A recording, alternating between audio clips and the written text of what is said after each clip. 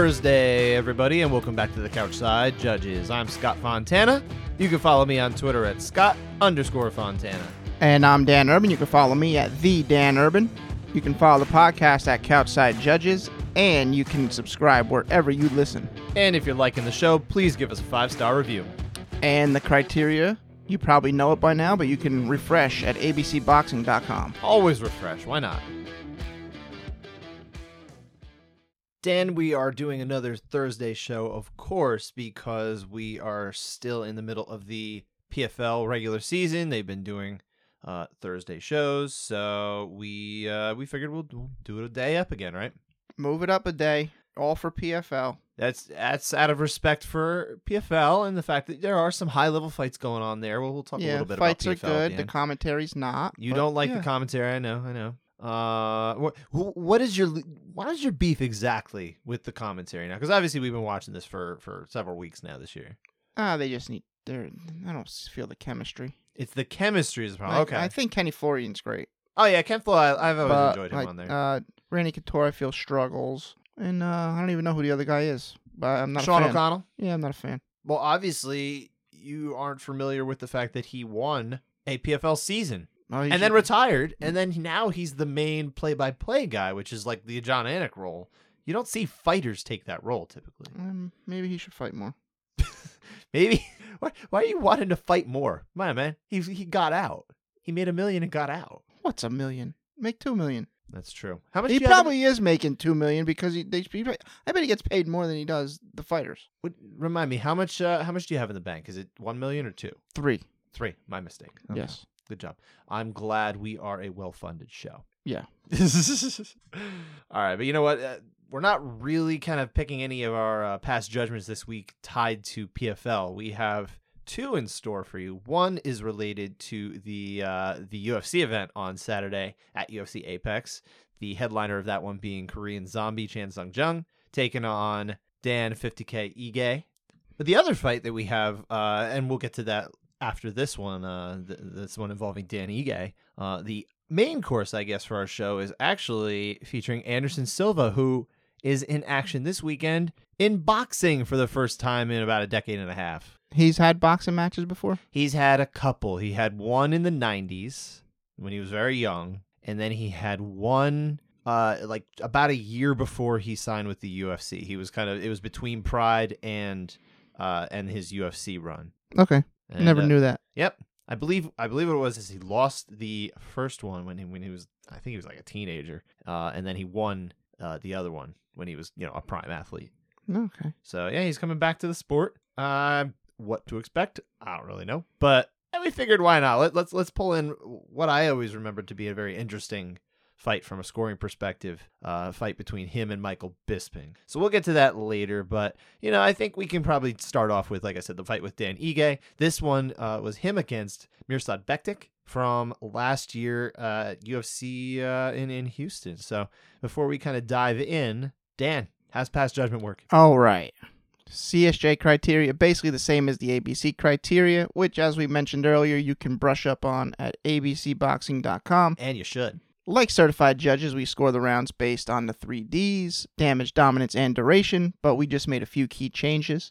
A 10-9 round is a competitive round in which neither fighter checks one of the 3 Ds by a large margin. A 10-8 can be considered for just 1 D, but should definitely be given when 2 Ds are achieved. A 10-7 is available for checking off 2 Ds, but must be given for all 3. We've discarded tiebreakers for effective aggression and area control, as these are rarely used by judges anyway. The rare 10-10 would only be given in largely uneventful rounds. All this helps provide for more varied scores that should more accurately reflect what happened in a fight. So, Scott, when you're done messing with the spider, why don't you set up Ige versus Bektic?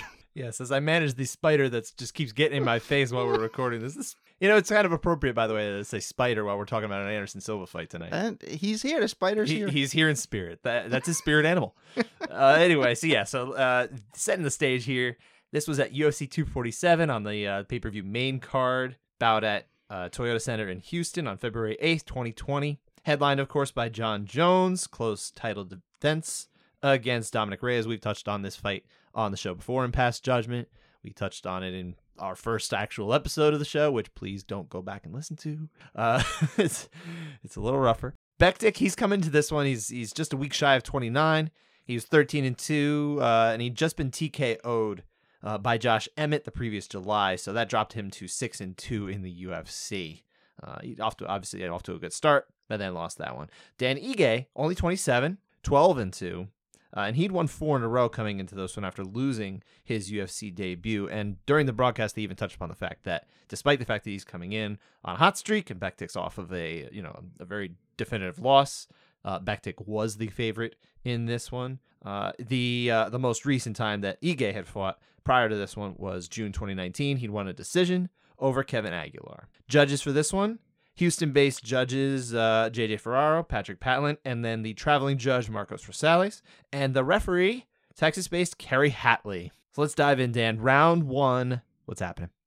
Ige, really good first half of the round. Absolutely. Yeah, he was, landed with a lot of force and a lot of impact. A lot of heavy shots. I didn't think Bektic was all that phased by it. He had a good poker face, at least. He did, but I think those shots are definitely landing. Oh, they were strong. They're strong shots. Yeah. Just because he's not showing it doesn't mean it's not impactful. And the good sound from them. It was a nice sound. You like the sound effects. It brought me back. Those were applied after the broadcast. It's okay. Yeah. The Foley department. But the second half of the round, I thought Ige slowed down a bit. Sure. I would agree. And I thought that was more of a even second round. Had he pushed a little harder, I would have went 10-8. Second half. Second half of the round. Had he kept it up a little longer, I think I'd go 10-8. But I'm only going 10-9. I totally understand that. That makes total sense. But in our system, I did feel comfortable enough because of you're still grading the round as a whole. Yeah, it's big shots. And I don't think that there was any point where I felt that Bektic was really in this round. Well, I wouldn't. I can't score this round for Bektic or even find a reason why I would. But that, if I've understood right, sometimes you kind of use that as a bar. Like, hey, that makes a good reason that I can go with 10-8. That's a good. Well, yeah, I'm saying you can go 10-8 there. But why don't you then? I'm just curious. Because I didn't think he did enough. Okay. I mean, I thought he did. Especially watching it live, I really felt so too. Mostly again because of that first half of the round. But then you can look at the stats, which are again not available to judges in real time, but they're a useful tool in contextualizing what we already saw. And that's what I'm doing here. Is I look at the stats. I got other. Finish your. Finish my thought. Yeah. So Ige, he really outlands him by a heavy margin. I think it's like 26-7 or something along those lines. It is not a very close round by any stretch. Actually, I have the exact numbers here. It's 26-7 in significant strikes, and in total strikes, it's 30-9. With a takedown, which whether you're going to grade that for what it is, I don't know if he achieved a whole lot of significant effective grappling out of that. But the strike numbers confirm what I thought I already saw, which was that Bektic really didn't do much, and I thought Ige was landing very well. Well, there's a point in the round where Ige comes up and he's bleeding from his face. Yes. So the broadcast said it was a headbutt, or they thought it was a headbutt. I didn't see where it came from. All I saw was a guy come up with a bloody face. And it doesn't matter because we have, the referee, Kerry Hatley, isn't calling it a headbutt, so the judges aren't necessarily to treat it as anything other than a legal strike, right? Correct. So that helped. I mean, it wasn't a huge factor, but it did help. Yeah, I get it. Is it a clear-cut 10-8 in my eyes? Definitely not. But I felt good enough to go there in our system. That's good. Because it's a different round. It doesn't look like that typical kind of close 10-9 round. I thought this was a very solid, easy round to score with some good damage coming from Ige there. So I felt good about my 10-8. I'm not going to fight you on the 10-8. I think it's a fine score. Why won't you fight me on the 10-8? I want to fight. If you want to fight, we got mats in the other room. Let's go. Nah, I don't want to fight. All right. It's too late. But yeah, of course, the judges here, everybody had Danny Gay up 10-9 in this round, which, in ABC scoring, that's the way to do it. Absolutely right call there. I have no qualms with that. No way, yeah. Perfect. Good scoring. Let's move on to round 2. And this is where we see kind of a reversal, where we, a balancing act, so to speak, of what's happening in the fight. This is a solid Bektic round. Yeah. I thought on the feet, I thought it was actually pretty even before it goes to the ground. It was, but it wasn't there very long. It was like not 30 there long. seconds. Yeah. So, I mean, Bektic gets the takedown, straight to side control, some decent knees to the body. Ige's trying to do some little elbows from the bottom. not very effective. Yeah, They're it's, very rarely effective, especially from that particular position where it was like kind of half guard side control-ish. Yeah, so they're like scrambling there, trying to settle in. And then eventually Bektic locks up an arm triangle he's in half guard when he starts it. Squeezing, eventually moves to mount, and he's there for a solid... Quite a while. Like, Didn't really feel like getting out of mount, did he? No, it felt like he was there for like at least a minute. And it's, crazy Ige didn't tap because, it looked pretty in there. It did look good, but, obviously it wasn't in enough. Obviously, because he didn't go to sleep. But if he moves to the side, I think maybe he finishes. It's a good attack, absolutely. So, I'm going 10-8. I think there's dominance and there's duration. I agree. This is a 10-8 round. It's very lopsided. The grappling is effective, undoubtedly here. Mm-hmm. I think that, when you've got 30 seconds of striking, that was basically even, and then 4.5 minutes of very one-sided grappling with a good sub attempt. Yeah, that's an easy 10-8 in our system. Not a 10-7. I just don't think he was in that much danger. I think maybe if he was much closer to a finish on that, in my view, in my assessment, you could start making a case for it being a 10-7, but I just don't think you can do it. Yeah, and then although we did have some kind of 10-8 speculation on behalf of the always informed color commentary team for UFC broadcast. This case was Joe Rogan and the inimitable Dominic Cruz. I think Dominic Cruz is regressing because he said a couple things that are like, okay, maybe he does understand it, and then. This was back in 2 Februaries ago. Well, you know what happened between there, then, by the way. Before we even say it, what happened between there was the point where he got finished by Henry Cejudo, and of course was stopped way too early, quote unquote, by Keith Peterson, and we all know the nasty things he was saying about Keith Peterson. Totally wrong. Good stoppage by Keith. Cejudo knocked the criteria out of his head. I like that. Well done, sir. Oh boy. But yeah, there was a whole bunch of kind of weird comments going on here. The one thing Joe Rogan in particular was thinking that this was a potential case for a 10-8. I just don't think it's there. I think what he said it. This is more of a 10-8 candidate than round one. That's what he was saying, and I think in terms of the criteria. It is because I don't think you can get 2 Ds win round one, but you can get there in round 2. You could probably get I wouldn't there, score a 10-8 in the ABC, but you could kind of understand I could understand how someone might. All right. I guess I'll grant you that. That's fair. So the judges, of course, everyone had this one as a 10-9. Nobody did go for that 8. I don't know how close they were. We'll never know that. The only people who will know were the people cage side. And so that puts this at 19 all on the judges' cards.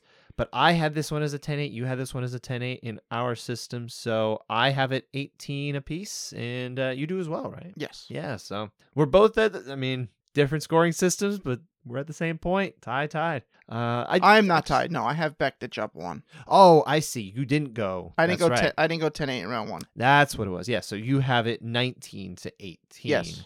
In favor of Bektic. Yes. Okay. All right. So that's where we're at. We do have a little bit of a different scorecard, but I just like the fact that even if we end up on my card where it's, we're in the same spot, you allow for the chance to break this down better, Yeah. I think that's the whole point, right? Round 3, the decider, even in your scoring, where you're at, because it's only 1 point difference. Man, I really don't think this was a tough round to score either. I don't necessarily either. I see a very, very small case to the contrary of what I thought. But why don't you break down what happens here? Let's go for it. It's Ige winning the striking battle pretty easily, and all the the grappling wasn't effective. Yeah, Bektic, he's on the ground. He's there, but he's not doing anything with it. He's doing a lot of fishing for takedowns that aren't really coming either. It's just I think Ige was definitely the more effective striker here, or effective fighter. Effective, yeah, better effective offense, and in this case, it was the striking. And yeah, really, what did Bektic do other than get it down at some point and kind of have his waist? I felt he turned it. He stopped fighting and started grappling. That's what if that makes any sense. I think I understand what you're trying to say. Yeah, he's in a fight, but he stopped worrying about. He said he got his most success in grappling. So I'm going to ignore my striking and just work 100% on grappling. And that's Damian Maya. So what you're saying is he's not a mixed martial artist anymore. He's a grappling themed martial artist in a mixed martial arts bout. Yes, Okay. in this round. I see. But it wasn't effective, so I can't see an argument for him, really. Yeah. I mean, I obviously just a moment ago I was like, I see a minority argument, but like even just talking about it now, it doesn't make any sense. Like if the one thing I will say is that he was able to hang on to Ige because Ige was that much better of a striker that if he wasn't able to, Ige may get the 10-8 in this round. I mean maybe, but yeah, it didn't really get there at any point. So yeah, I mean this is a 10-9 Ige round for me, 10-9 Ige round for you. But what that does, because you and I are at different points here, you have it now as a draw. I got a tie. What's the score then? 28-28? Yeah. Okay. I have it 28-27 in favor of Ige. And I think that's good too. I think that's a better representation of the fight anyway. As a fight, yeah. As a score. Well, of course you believe in your score. That's fine. Well, yeah, but I'm saying round by round, that's how I have it. As a fight as a whole, if you're going to grade this on a whole, that's even tough too. Well, who do you think? Throw out our scoring just for a moment. Who won Pride Rules? That's what I'm torn. So who won? I'm torn. Danny get one. Absolutely. You said it yourself. Somebody was just grappling. He was just grappling, but that one round he was grappling, he almost finished him. I know. So I don't know. It's tough. I don't know. I saw it as he realistically better punching. Realistically, in this fight, Mirsad Bektic had maybe a minute and a half of real effective offense, right? During that period where he was actually going for the choke. Right, but it's also... I know he's setting it up. I understand the grappling beforehand counts, but like realistically, the rest of the fight, more or less, is Danny Ige punching him and punching him hard. But is Bektic ever in danger of being finished? I don't think so. Maybe not, but I don't know that you necessarily just go with whoever had the highest point. No, I know, but he almost finished him. Near finish, I believe, is on one rules. I think it's high up. Well, we're talking about Pride. I said Pride. I don't care about one. I mean... It's basically the same thing. Obviously, we're having a silly thought experiment here because we don't really Although care I will about say that. I mean, in ABC score, I think this is where our scoring system is bad. Why are you dissing our scoring system? What are you doing? I think ABC scoring system is better for this fight. Why? I'm curious. Because I don't think anyone wins to that degree, but they do under our scoring criteria. You know what I'm saying? I don't know how I'm explaining myself, but in my head, it makes sense. I'm about 5 seconds from firing Dan from the show. It is...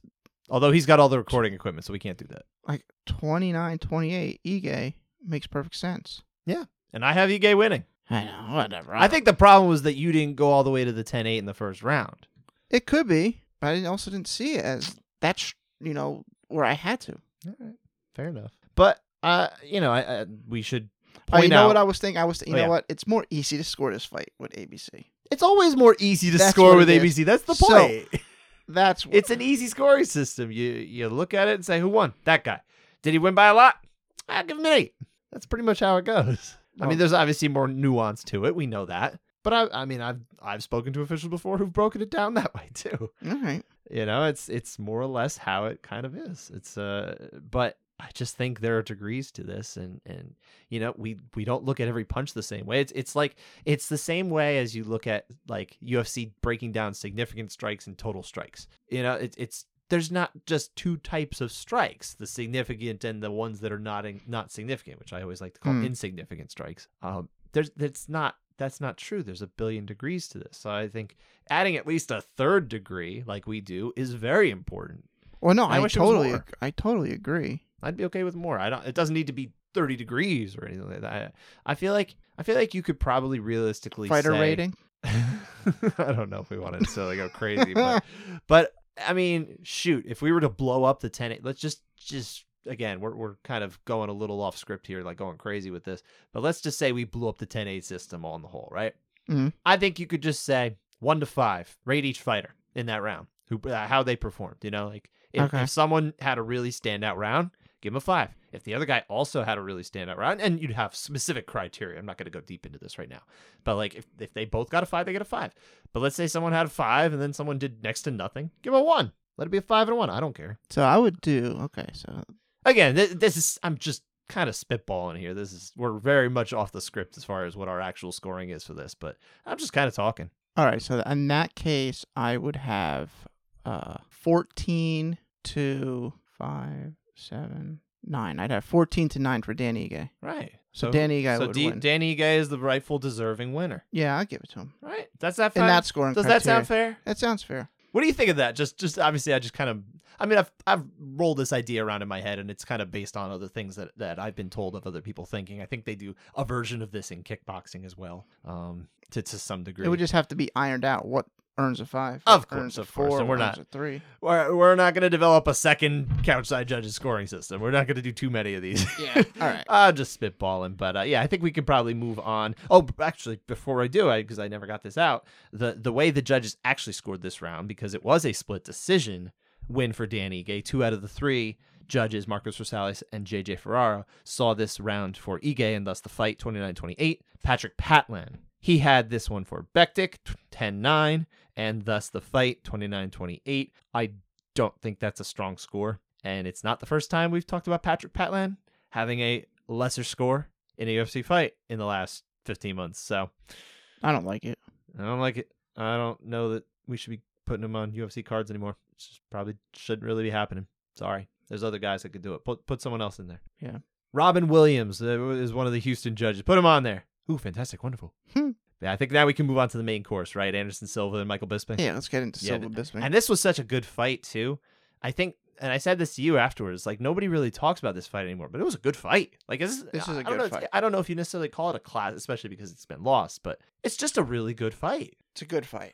It's I don't definitely know about a fight. Classic. But... No. It doesn't quite reach that, but it's funny because we have one guy who's, the champion, the legendary Anderson Silva, who's, he's on the way down. We don't know how far down he is at this point, but he's on the way down. And then you got Michael Bisping, who's on his improbable rise to the championship. Mm-hmm. So it actually, I think it's actually more of a classic in hindsight, which, that's not how it works, but it's an interesting fight. I hope if you haven't watched this fight before, I hope you go and watch this fight, even if it's independent of our show. You'll enjoy it. Definitely. So I guess I probably should set this up, right?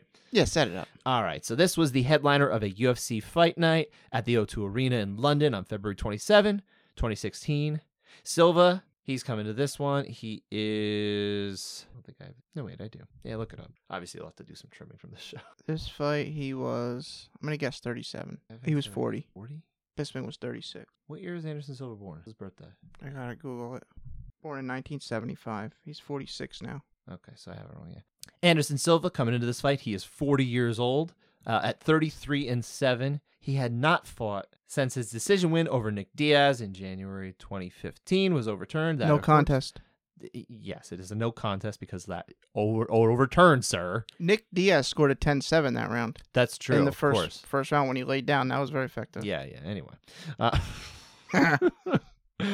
Silva, of course, failed for steroids, drostanolone, and androsterone. I always mess those up. So and Nick failed for weed, I believe, too. Nick. So they both obviously failed. we know this. We obviously know the story of Nick Diaz popping for marijuana, incidentally, and he was suspended for 5 years. And there was obviously the uproar about that, which was insane. The 5 years was just nuts. Then it got overturned, and then he still hasn't fought, and it's been 6 years. So what was the point? I guess other than justice being served, right? Yeah, 2 for EPO, 5 for weed. It is silly. Silly is a polite way to phrase it. But what we had here was actually Silva is 2 years removed from his second loss to Chris Weidman when, of course, Silva snapped his leg when Weidman checked one of his kicks. Yes. Totally changed his career arc. I mean, he was getting older anyway, but that's where we're at. Bisping, this is where, like I say, he's on the come up here. He had won 2 straight to get to 27-7 overall. He turned 37 years old the day after this fight, actually. So early happy birthday for him. He got himself a little present, and Silva gave him some presents on his face, which we'll talk about later. But Bisping coming in, he had just beaten Talis Latis in a 5-round split decision the previous January in Glasgow, Scotland. The judges for this one, Ben Cartledge, Jeff Mullen, and Andy Roberts, and the referee was Herb Dean. Yes. Which, hilariously, at some point, because Dan Hardy is on the broadcast for this one, he was saying fair play to Herb Dean for a decision he makes, which now in hindsight, what we know of the complicated nature of the Herb Dean-Dan Hardy relationship is a little funny. Herb Dean's been in some weird ones where people, we'll talk about it. We'll talk about that later. So yeah, round 1 though, Let's dive in. What's happening here? Bisping has the edge pretty much, but with typical Anderson Silva fashion, he is just feeling him out. First 2 minutes of the round, of the fight, really. Seeing what's going on. Bisping's landing pretty decent throughout. Anderson finally picks up the aggressiveness, but he picks up the aggressiveness, but not necessarily the actual offense. Right, yeah, and then Bisping ends it with a couple of solid shots that seem to at least off-balance Silva a bit, and 10-9 Bisping. Yeah, it's a total 10-9 Bisping. Silva he never really let himself get going, and Bisping really wasn't there for the whole Anderson Silva. Oh, he's got his little shtick to do, his his early round stuff where he kind of gets ready. He's like, no, I don't care. I'm here to do work. Mm-hmm. So credit to Bisping, who really showed up to fight in a way that a lot of people just don't with Anderson Silva. They give him too much respect and give him too much space. He said, no, I'm not going to do that. Credit to him. I think that obviously was effective. He won the round 10-9. Didn't change in our system. This is just a 10-9. A good round. Yeah, good round. But that's what it is. All the judges had the same way. In this one, 10-9 for Bisping. So round 2, things start to pick up actually a little bit. I thought it was another slow round. Right, but until the final 30 seconds. Mm-hmm. Bisping gets a knockdown and finishes on top, throwing some good ground and pound. I thought it was more of a flash knockdown. I would agree. And I didn't think Anderson was all that hurt. He only went to 10-9 there. I would agree up to the point where you say 10-9. I say it's a 10-8. And the reason being, I thought it was a pretty solid round for Bisping already. I was scoring it for him in that round. Yeah. I didn't know if it was a solid. He definitely put a stamp on it. But I think he really sealed the 10-8 because there's immediate impact to what he's doing. Whether a flash knockdown is what? It's a knockdown. It's an earned knockdown. And that's not just because you get a knockdown in MMA doesn't mean you take the point away. That's not how it works. But I think when you compound the fact that our scoring system is a little more flexible, it allows you to kind of go just a little bit further. Plus the simple fact that he was already up and then he got the extra added oomph of the immediate impact there near the end. I thought that was a really good, and he was landing pretty well, from the top too over this last 30 seconds. He just doesn't check the D enough for me for damage. I don't know. I see. Like is this not a different round than round 1? That's the question. It is a different round than round 1, but hey, he hurt him. Can you make an argument for Silva in any way? Can't make an argument for Silva because of the end. Mm-hmm. But up to that, I think maybe you might have something. I don't see it, but you might have something. I disagree. I see the way this can go to the 10-9. I'm not going crazy on you for going to 10-9 instead of a 10-8. For me, I do feel pretty solid about Bisping getting the 10-8 here. I think it's earned. Okay. Just because he knocks him down and he's recovers pretty quickly doesn't mean he wasn't hurt. It's kind of the same nature because it looks just like he's. What do you mean? It definitely means that. But think about if he doesn't look hurt, how can you grade him as hurt? I think he looked hurt, but very briefly, right? That's kind of what I'm saying. He was in a bad way, but just for a moment, right? He got hit, but there's immediate impact to that. Of course, there's immediate impact. It's just that I didn't think he checks D to that degree. I guess I disagree. I think you can get there, and I kind of look at it in the same way that you know, as a referee. Let me get this out. The way a referee would look at a stoppage. They don't care if it's a same point. When he sees the point where he's crossed over, I think that's where you stop it. It doesn't matter if he recovers right away. And it's kind of the same way in this round where I think Silva, I'm not saying he was out. I'm not saying he would stop that fight. That's not what I mean. But what I mean is it crossed over from him being in a little bit of trouble to, he was in quite a way, but then very quickly got to a point where he had his faculties and he was able to sort of defend, but he was still taking punches. Do you know what I'm saying? I understand what you're saying. Okay. I don't see that at all, though. All right, fair enough. Agree to disagree here. I have it as a 10-8. You got it as a 10-9. I now have it as 20-17 for Bisping, and you have it 20-18, which is how all the judges have it because they saw this as a 10-9 round, which that's how I would do if it was the ABC scoring. Mm. Round 3. This was the round that kind of defined the fight in a lot of ways. Well, yeah, for not even being part of not even scoring wise. But everybody remembers this moment. Exactly. If they think of this fight, they think of this particular moment, no matter who won it. Exactly, yeah. So let's break it down. What's happening? It was pretty close for about 4 minutes and 50 seconds. Yep. Silva started to take control a little bit later in the round. Yeah, I was gonna say he in that kind of last minute, I thought that Bisping was not hurt, but I mean he was backpedaling. He obviously something stung him. And I thought he was like kind of in not survival mode, but trying to put up a good poker face while moving away. Yes, and then he loses his mouthpiece. Yeah. He's trying Never to a good sign. He's trying to tell Herb Dean he lost his mouthpiece. I don't know why he kept telling Herb Dean, but he looks away and he's like, Herb, my mouthpiece. And Anderson's like, I'm going to knee you in the face right now. As well he should. And did he his did. job. Knees him in the face, and Bisping crumbled. Oh yeah. I mean, he was in real trouble momentarily, but it was also at the very end, like that knee landed at like what, 58, 59 in the round. Luckily right at the end of the round, or else it's over. Truly saved by the bell is what I would say. And 10-8 Silva. It's a 10-8 round, Silva, and I think it's because you can grade that immediate impact right there. It's not because of saved by the bell. That doesn't mean correct. anything from a scoring Yes. perspective, but it truly did, I believe, save Michael Bisping from losing that fight. Oh, yeah. In that particular 100%. moment. Yeah, absolutely. It's almost inarguable because he really wasn't necessarily okay a minute later when the fight started. But yeah, so this one, it's a total 10-8 in our system, I think, just because of the fact that there is that immediate high impact. And it's easily the most high impact moment of this round. Silva, I mean, he celebrates like he just won. He goes down on his knees in the middle of the cage. He starts doing his whole, respectful I just won kind of thing. He even jumped on the cage. Yeah. I mean, he treated it like he won, and sure enough, Herb Dean's like, no, that's not what we're gonna do here. Herb Dean always seems to want a little bit more anyway when it comes to a stoppage, but I think here absolutely warranted. I don't want to criticize here. And as I was saying earlier, Herb Dean also had the Husamar Paul Harris Dan Miller fight. Yes, he did. Where Paul Harris decided mid-round he won. Yeah, he waved that one off on his own. That was just not the right time from Paul Harris. So he had experience dealing with fighters thinking they already won. Or maybe everybody's just like, hey, let's pick on Herb Dean. Let's just mess with him. Maybe they're doing it on purpose. They might. Maybe they are. To Herb Dean's credit, and this is where we have Dan Hardy saying fair play to him. I do think he handled this just absolutely marvelously. Like, this is really well done from Herb Dean in this round. Yeah, great. But I have it, because you and I have a different scorecard at this point. I have it 28-27 for Bisping, and you have it as I believe a draw. Right? Draw 28-28 through 3 rounds. We got more rounds to go, but it's still tied up for you. So 28-28. Mm-hmm. The judges for this one, nobody saw it as a 10-8, and I don't think you would go 10-8 here. I just don't think it quite got there. This is, of course, a few months before the criteria kind of changed in August and everything like that. It was probably still in the conversation, in the works and everything like that amongst the judges, but how much it's being used here, it doesn't matter. I still think this is a 10-9 round in the ABC scoring today and then for Silva. So it's 29-28 Bisping. Yes, sir. So round 4.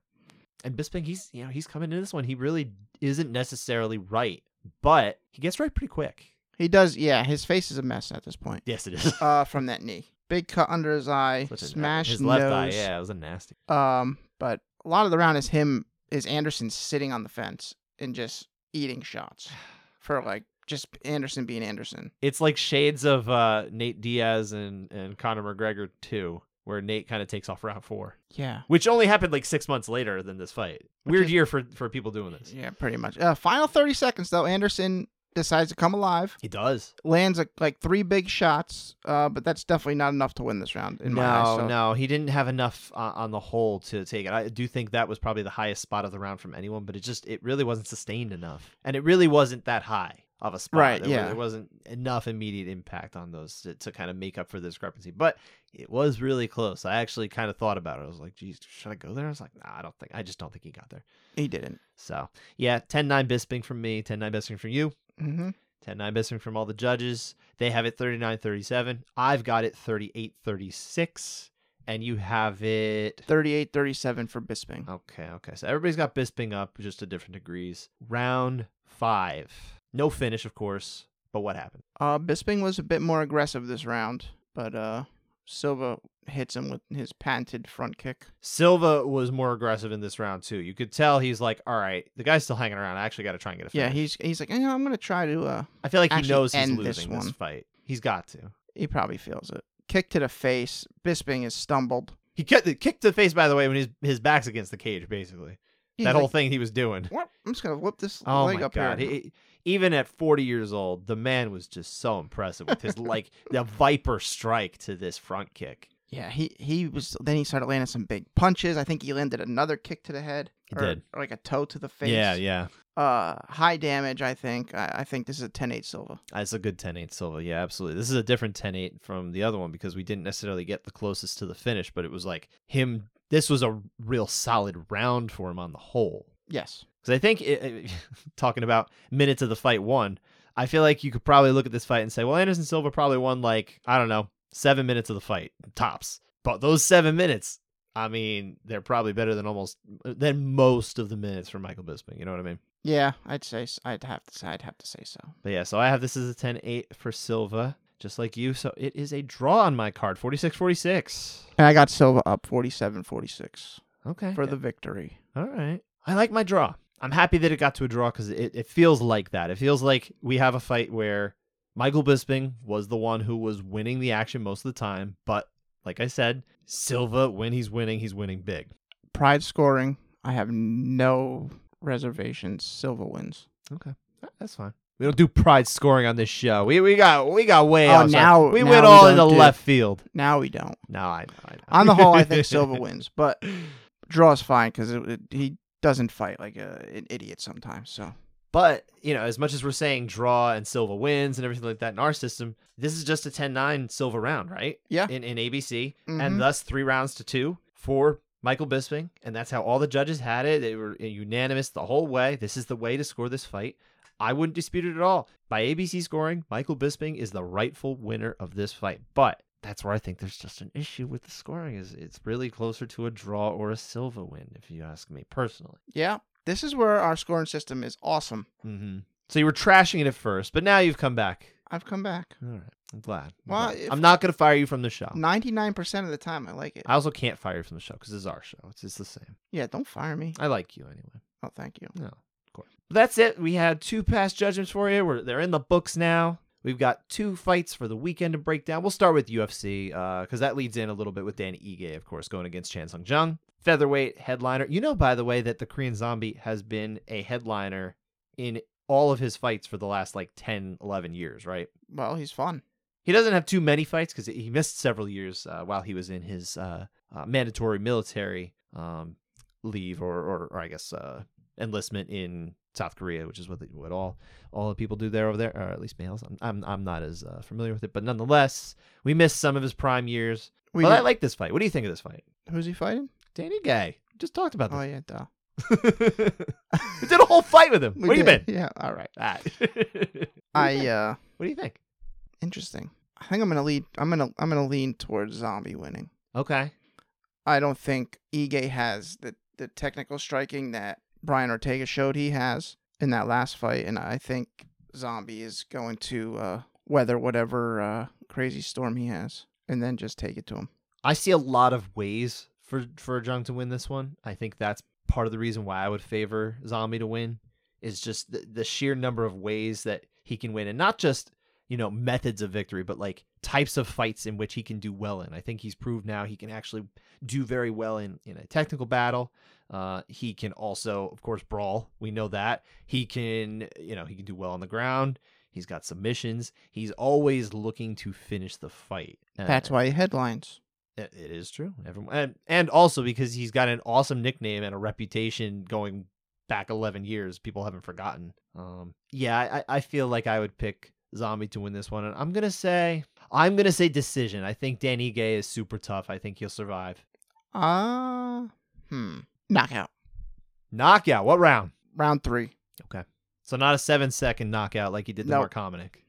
We watched that together at Applebee's. Yes, we did. A lot of these are at Applebee's. You and I. Yes. Some good memories. I was at Applebee's the other day for my birthday. Oh, nice. Yeah.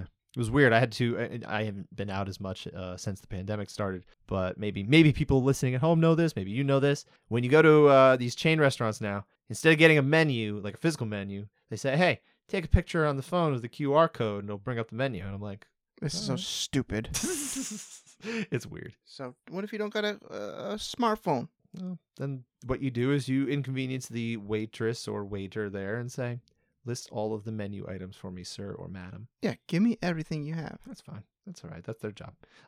Judges for this one, of course, because it is in Las Vegas, I think we can kind of speculate pretty well. I mean, shoot. Are we going to assume it's not Sal D'Amato in the main event working this one? He's been at literally every main event assignment during the pandemic. So definitely Sal D'Amato, unless he, has a dentist appointment. I don't know. And then, probably guys like, Ron McCarthy or or Junichiro Kamijo, Derek Cleary, the usual awesome crew that we typically get in Las Vegas, right? The huge. We trust them. Again, I want to highlight really quickly just how I thought that the crew in Arizona, which was largely traveling judges, but also 3 local judges from Arizona, I thought they did a really good job last week. Great job. I thought it was really nice to see. Fight to watch, sir. What is the one other than the headliner that you're looking forward to? Chaos Williams versus Matt Semmelsberger on the prelims. I love Cass Williams. Semmelsberger's fun. Got a fun name, too. Fun. It's going to be a firework fight. I'm predicting fight of the night. That's my prediction. You got no actual method of victory or person to win. You're just going to say fight of the night Fight and of move the on? night. That's weak. That's not weak. All right, fine. Matt Semmelsberger, TKO. Second round. That's also weak because it's going to be Chaos Williams. Chaos by KO, round 1. We'll see. You know what else we'll see, sir? The Your fight fight? I want to see. Alexei Olenek, who is always must-see TV because you just never know what sort of non-MMA typical choke we're going to get from him, or he's going to get knocked out because he's in his 40s and sometimes he gets knocked out. Going against Sergey Spivak, I like Spivak actually as a heavyweight. He doesn't fight like your typical like slogging heavyweights. I think I'm not saying he's necessarily must watch, but I feel like when Spivak is in a fight, I'm not going to watch a bunch of guys who are dead tired in round 3. That is always that is always a possibility. So that's why I Watching kind of them. feel good about this one. So to me, it's only going to one of 2 ways. It's going to be Olenek getting a submission victory, or it's going to be Olenek eating the canvas. And I'm going with the submission. Olenek round 2. Ezekiel choke. Why not? All right, you took my sub, so I'm going to change it. Well, what? I mean, pick another one that we're never going to see, or that we never see. but we Starfold. totally- there you go, Starfold. That makes sense. Total makes sense. I have no problem with that.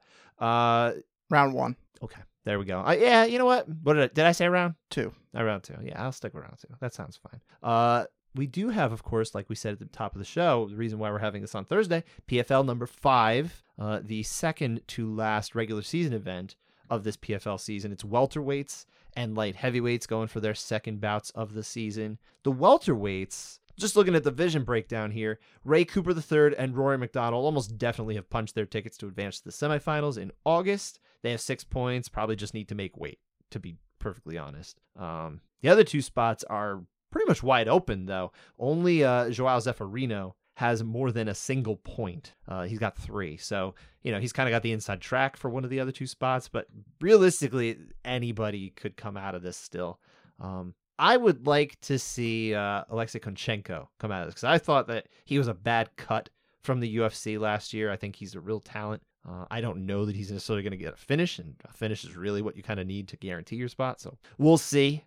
We'll see what we get there. Do you have any interest in these fights? I mean, even just... Well, Rory Mackin in the main know you event. always Rory wanna watch Mackin, him. Gleison Tebow. I think Of course. that's going to be a tough fight for. I don't think there's a finish in that fight. I think there's definitely... I think Rory's going to take it to him. I think I Gleison Tebow's been in the game a long time, and he's obviously fighting a weight class up from where he used to fight, where he was huge, but, I mean, he's not as big as Rory. I think Rory. Well, either he's going to go in there, finish it quick, or he's going to try to just coast so he can make it to August injury free. I don't think Rory thinks like So- that. I think he's one of those guys who gets in the I cage don't and he's know. like kind of like a serial killer in there. I don't know. I don't think he fights that way, man. But I would feel good about... I'm going to say Rory by round 1. $1 million KO. changes things. Round 1, TKO. Like ground and pound style. That's what I'm Alright. thinking. I'm also going to pick Rory by decision. Okay. So. I do like Ray Cooper, too. He's always fun to watch. Excellent fighter. The light heavyweights, though, to break that down for you real quick, Cesar Ferreira, a.k.a. Cesar Muchanch, who is, of course, a Vitor Belfort pupil, and Antonio Carlos Jr., a couple of middleweights from the UFC finding success in the 205-pound division of PFL. They're almost definitely moving on, too. They've got 6 points already, so, again, kind of just make weight, right? Or Rory's going to fight Oh, you're going all the way back. like- Wow, you're still on this. a grappling heavy fight Okay. where less get cut, something like that, maybe. All right. Okay, now back to the light heavies. Yeah, let's get to the big guys. Come on, All get right, off this. yeah. We'll leave Roy behind. And then, after those 2, of course, Martin Hamlet. He has 5 points and is in really good shape, too, to advance. So really, what more or less we're looking at here is 1 spot remaining for, several guys. Emiliano Sordi, the defending champion, and Jordan Young each have 3 points. So they've got the inside track, too. But most of these guys realistically still have a shot if they can get finishes, especially early. So we'll say, and hey, at 205, much more doable than some of the lighter weight classes, right? Yeah, so You said Antonio Carlos Jr. basically punched his ticket. Just already. about. He and Ferreira, they both have 6 points, and 6 points is almost kind of guaranteed here. Everyone else would basically need to get finishes and them lose. And then at that, you'd still have to see where they end up. So I think they're going to be moving on. And what's the deal with Vinny Magalhaes? Magalhaes, I believe he missed his fight. I think he had to bow out of it, so he lost a point. Is that what you look at the standings right there? Well, it was a canceled fight. I don't have the standings, but it's like he doesn't have. He's just. Does he have 0 points? He has -1 point. Yeah, because I believe what it was is he wasn't going to be fit to fight, so they couldn't. So that's how you lose a point. So he's actually in real bad shape coming to this one. He would need a first round finish just to be able to get like tied for third at best, which is still. You could get in, but the odds are very much stacked against him here. If you are one of those guys who you miss weight or anything like that, you're in real trouble. And actually, Danny, I'm glad it just kind of occurred to me now. We should double check on how weigh-ins did, because now it is actually Wednesday night. We've got this information for us. Did anybody miss weight? Yeah, Ray Cooper by 0.8. Okay, so I'm forgetting offhand if that actually loses a point in the standings or it just prevents him from being able to earn a point. But yeah, that puts him in a little more of a precarious position. But he does still have 6 points if he didn't lose any points, so I would have to think he'll be okay. But it doesn't matter if he wins. He could win in first round finish. He gets nothing for this. That's the rules? Yeah. Oh, boy. That I'm almost positive of. And he lost 20% of his purse. Yeah. Well, he made $1 million, I think, last time, so he'll be okay. It's a lot more than most of these guys are earning. Judges, of course, this being still in New Jersey, I would expect, kind of the same Jersey crew we've had. Eric Colon, Dave Torelli, Cardo Urso, Muna Holland, Prairie Ruglio. These are the guys and gals that I think we're probably going to see once again at this one. And, they've been doing fine, more or less. Yeah, they're all right. Anchored by, of course, good traveling judges in Colon and Torelli. Yep. And then Donnie Carolet, of course, who, kind of took heat from us last time, but he's an experienced judge. I'm not thinking it's going to be a problem if everybody always gets like, they get like traumatized, they get like PTSD when one judge like gets a fight, for lack of a better word, wrong. It's like they just can't forget it. It's like get rid of them. I'm sure it'll be fine. Yeah, quit harping. Like if he does a bunch of them this time, then yeah, okay, I get it. Let's wait and see. That does it for this episode. Special Thursday edition of the Couchside Judges. I think this will be not the last one. We'll do one more of them next week, Thursday, and then we'll go back to our typical Friday. Okay. And then we'll be back on Monday to break down all the action. Absolutely, as always. So thanks for listening, everybody. Take care and enjoy the weekend. Have a good one.